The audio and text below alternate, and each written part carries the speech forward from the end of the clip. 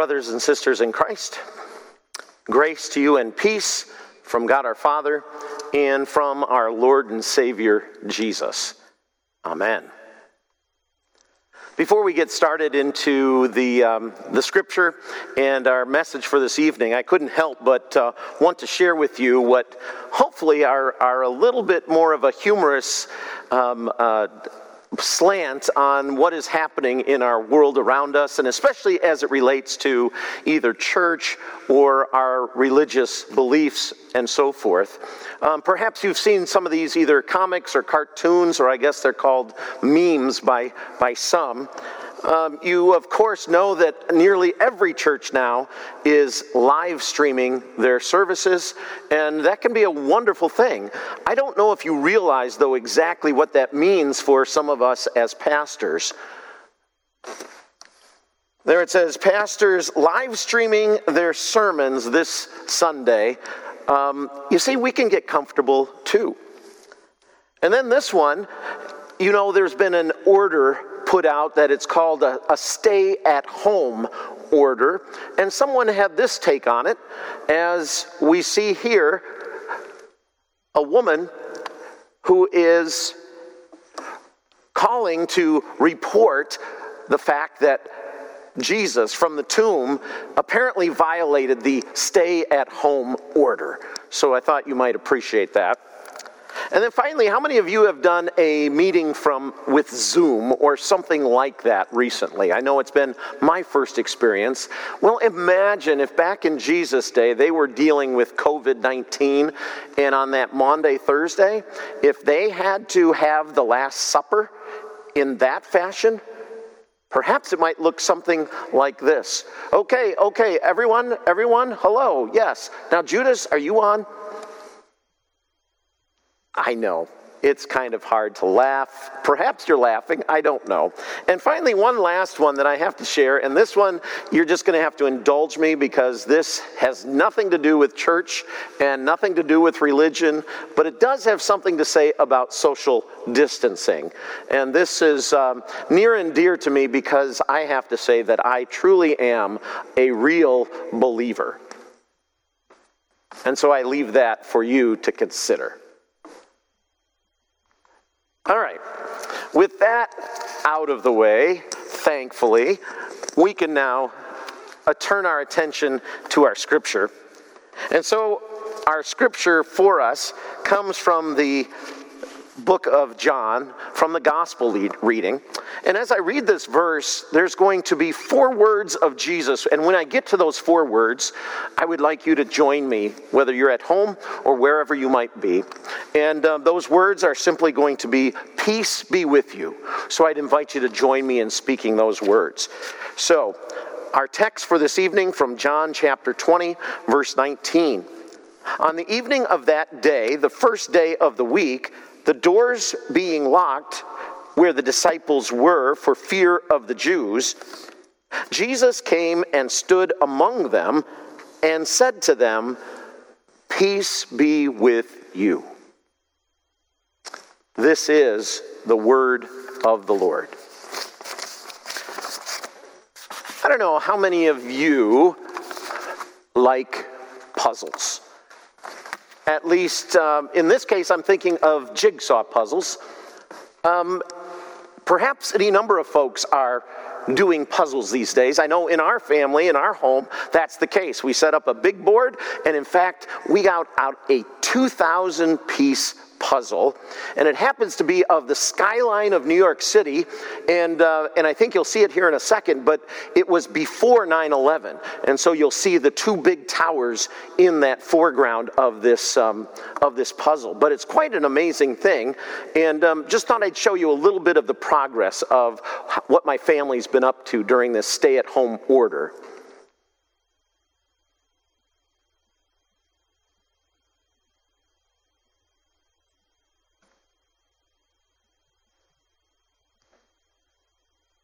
Now, they're not done yet, and I don't know what's taking them so long. Something about the fact that at the end they left that sky at the top, which is all the same color, purple or something. They tell me that that's a little more challenging, but I was really disappointed they didn't have the puzzle completed by this sermon time, but what can you do? You know, you get what you pay for, I guess, when it comes to puzzle putter-togethers.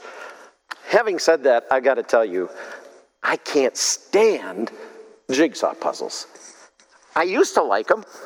I used to spend time doing them, but maybe it's called because you have to kind of see the pieces and see the difference in the colors and the variations, and that's how you put the silly thing together, and maybe you can appreciate why I really don't care for them.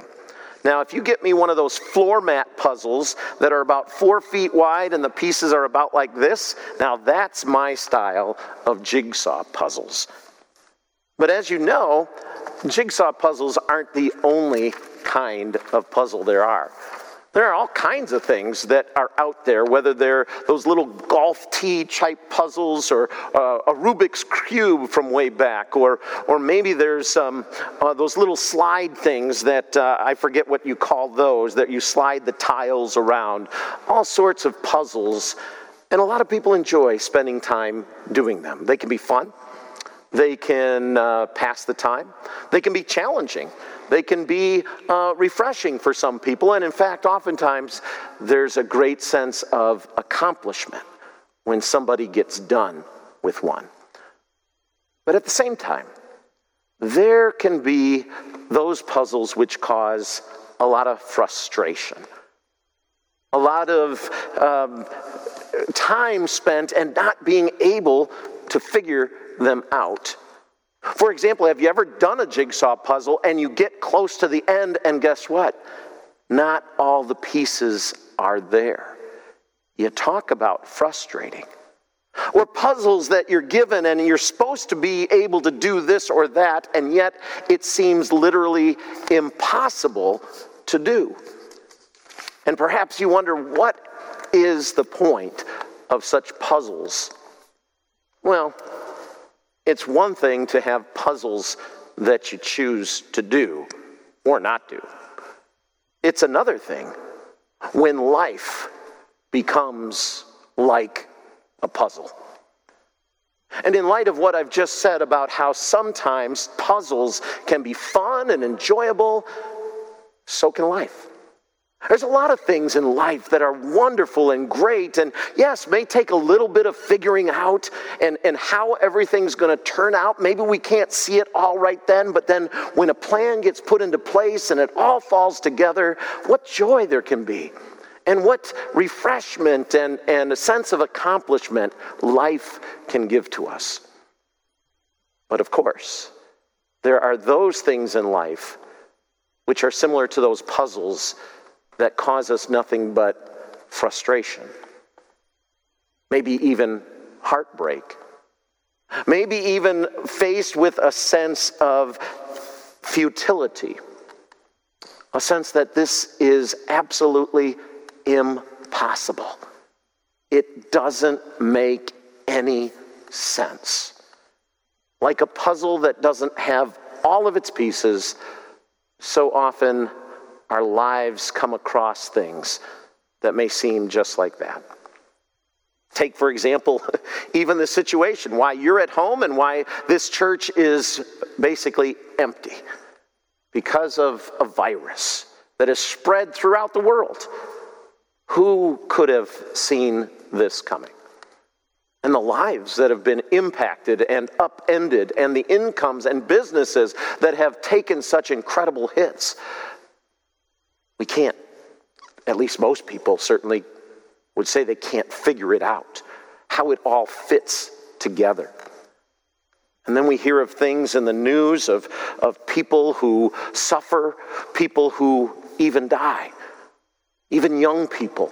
Not necessarily related to this virus, but we're going to be praying in just a little while in our prayers for a young lady of our church who has passed away, who was just in her 30s. And another woman who certainly was before her time, but is now with the Lord. These are the things of life that can cause us frustration, heartache, and in fact, a sense of futility, hopelessness, and wondering whether or not God even hears our prayers, much less cares of what we're going through. Well, granted, their situation was quite a bit different. But the disciples on that Easter evening were also experiencing quite a puzzle. They had gone through the events of 3 years of being with Jesus and sitting at his feet and hearing his teaching, of seeing the crowds, of watching him perform miracles, of him handling everything that came at him. The opposition of the Pharisees and the scribes, he could turn away with a simple, brilliant phrase or turn of a phrase. The problems that would be there, whether it's a raging storm on the Sea of Galilee or a shortage of food, he was able to handle everything. And yet, on Thursday evening, they watched as he was arrested and led away. And on Friday, when he was put on trial and condemned for things that did not fit the charges, that he was then beaten and persecuted, tortured, and eventually crucified. To see their Savior, their rabbi, their master, their teacher go through all of this and have everything that they had hoped for and believed in seem to come crashing down. And then their own betrayal, their own fears of running away when things got tough, of wanting to distance themselves as far as they could from Jesus, of denying him, betraying him, of leaving him. And now on Sunday, they've heard these rumors, but they seemed like idle nonsense, we're told. That somehow Jesus wasn't in the tomb. And when they gathered that evening, they had everything locked up. They did not want somebody to come and find them, to arrest them or take them away. And yet, in the midst of that puzzle, Jesus came. And the first words from his mouth are what you said with me: peace be with you. Jesus knew the puzzle in their life. And he knew that, like a puzzle that seems to be missing pieces, he came to provide. One of the first things he did was he showed them the nail marks, the scars in his hands and feet, and the spear wound in his side. He could tell that they were afraid and thinking that he was a ghost. He even asked for something to eat so that he could prove to them that he was not some mist or some apparition or some ghost, but that he was real, flesh and blood, that he had indeed risen from the dead. It said that they were filled with, at the same time, fear, but also an incredible joy. And that's what we find throughout Jesus' appearances, that he was bringing about this mixture of emotions that at the same time God's people are experiencing fear and bewilderment, and yet joy and even peace in the midst of the craziness. Now, one of the things that Jesus promised to them was that eventually he would send the Holy Spirit. And he said that this Holy Spirit would come and be with them and make sense out of everything that was to come in life. In fact, Jesus referred to him as the guide, as the comforter, as the counselor, the one who you could turn to when things get confusing, when things get turmoil and tumultuous, when there's problems and panic and tragedy. Jesus said, the Holy Spirit will come upon you, and you will be empowered with that Spirit. Of course, we know that that promise was kept some 50 days later. And ever since then, to his people, the Holy Spirit is given to every believer by faith. And that Holy Spirit lives within us. But there's something that's even more striking about what Jesus gave to his disciples in the midst of that puzzle. And that was something that they desperately needed. They needed his forgiveness. They had betrayed him. They had abandoned him. They had failed. And it says that Jesus breathed on them and gave them the Holy Spirit. And through that Holy Spirit, he then gave them forgiveness of sins and the power that he has given to his church to forgive as if Jesus himself were forgiving sins. An amazing peace must have come upon them. That no matter what had taken place, no matter how great their sin, their betrayal, Jesus was there giving them peace in the form of forgiveness and grace.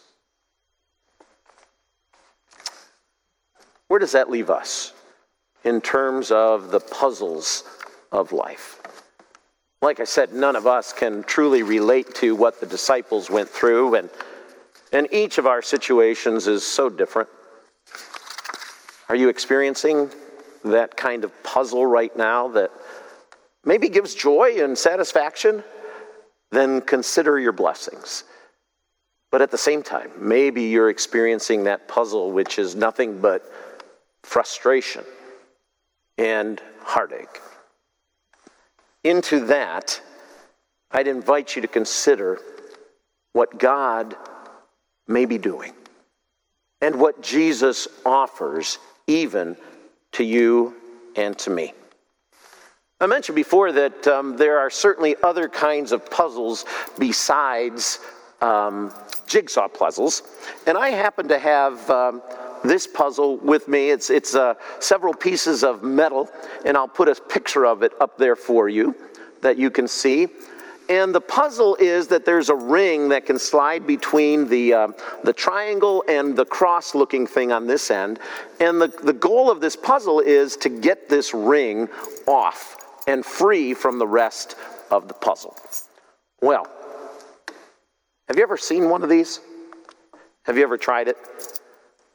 Because it seems impossible.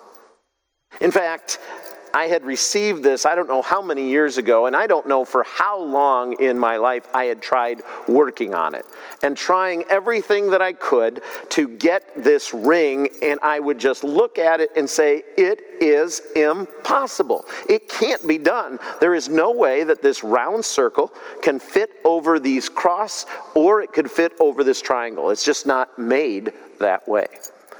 And in frustration and so forth, besides trying to do it what I assumed the normal way, I looked at, can I bend open the pieces? And maybe I just take these and bend it with the pliers and so forth. That's not what it's tended to do.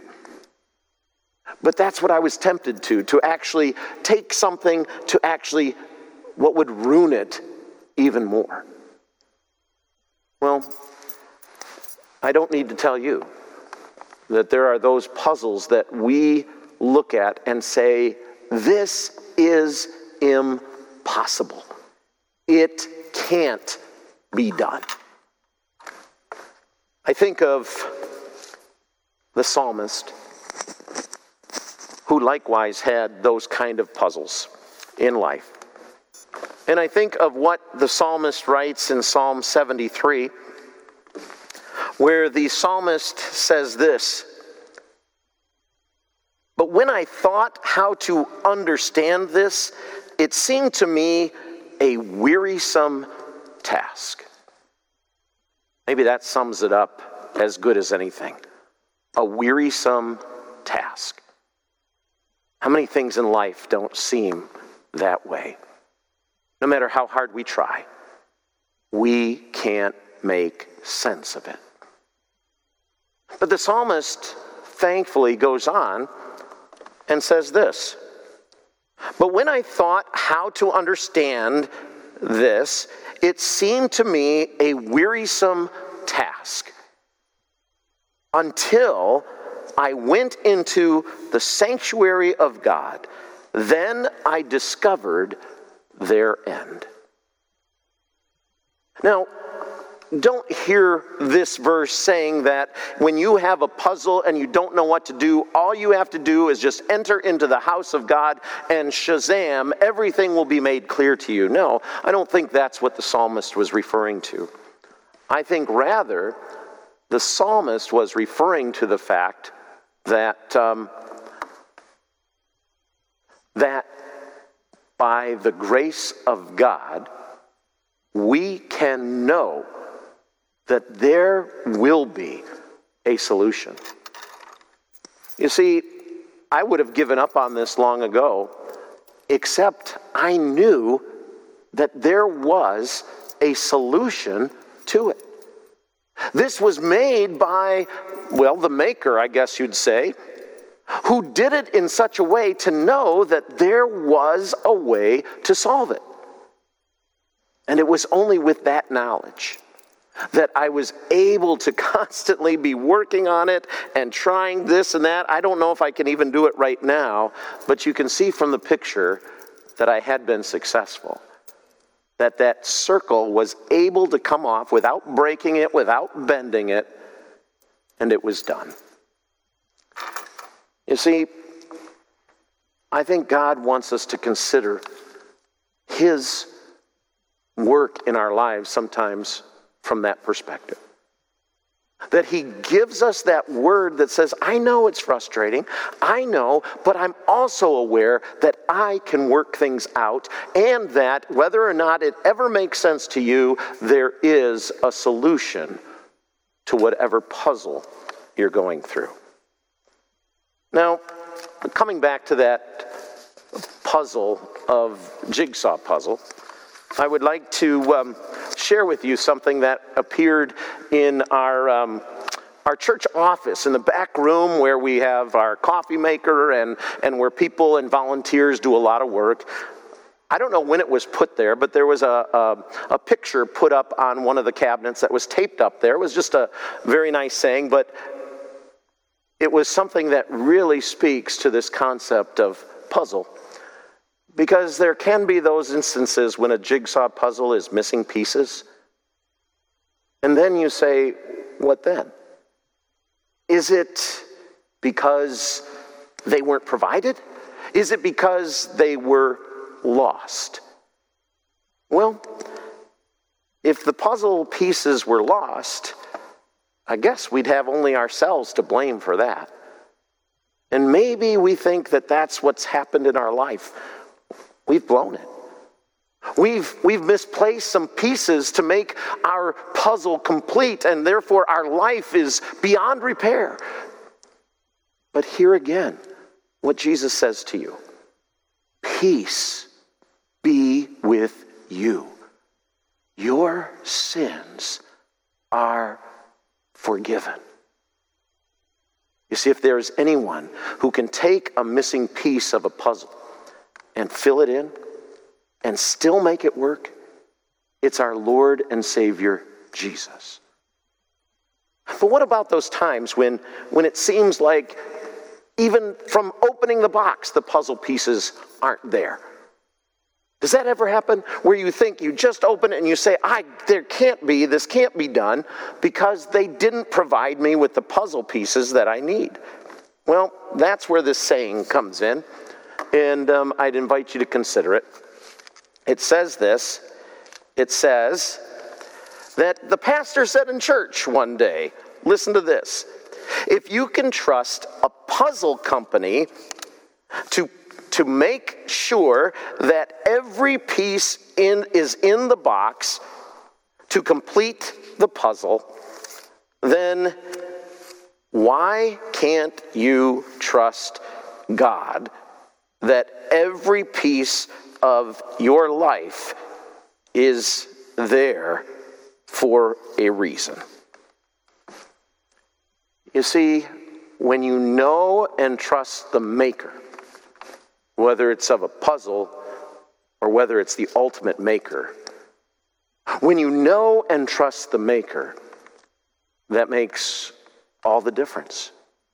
You know that he has done it with your good in mind. He has given every piece that is needed so that your life can ultimately be lived to his glory. Peace be with you. In Jesus' name, amen. And now may the peace of God, which passes all understanding, guard your hearts and minds in Christ Jesus. Amen.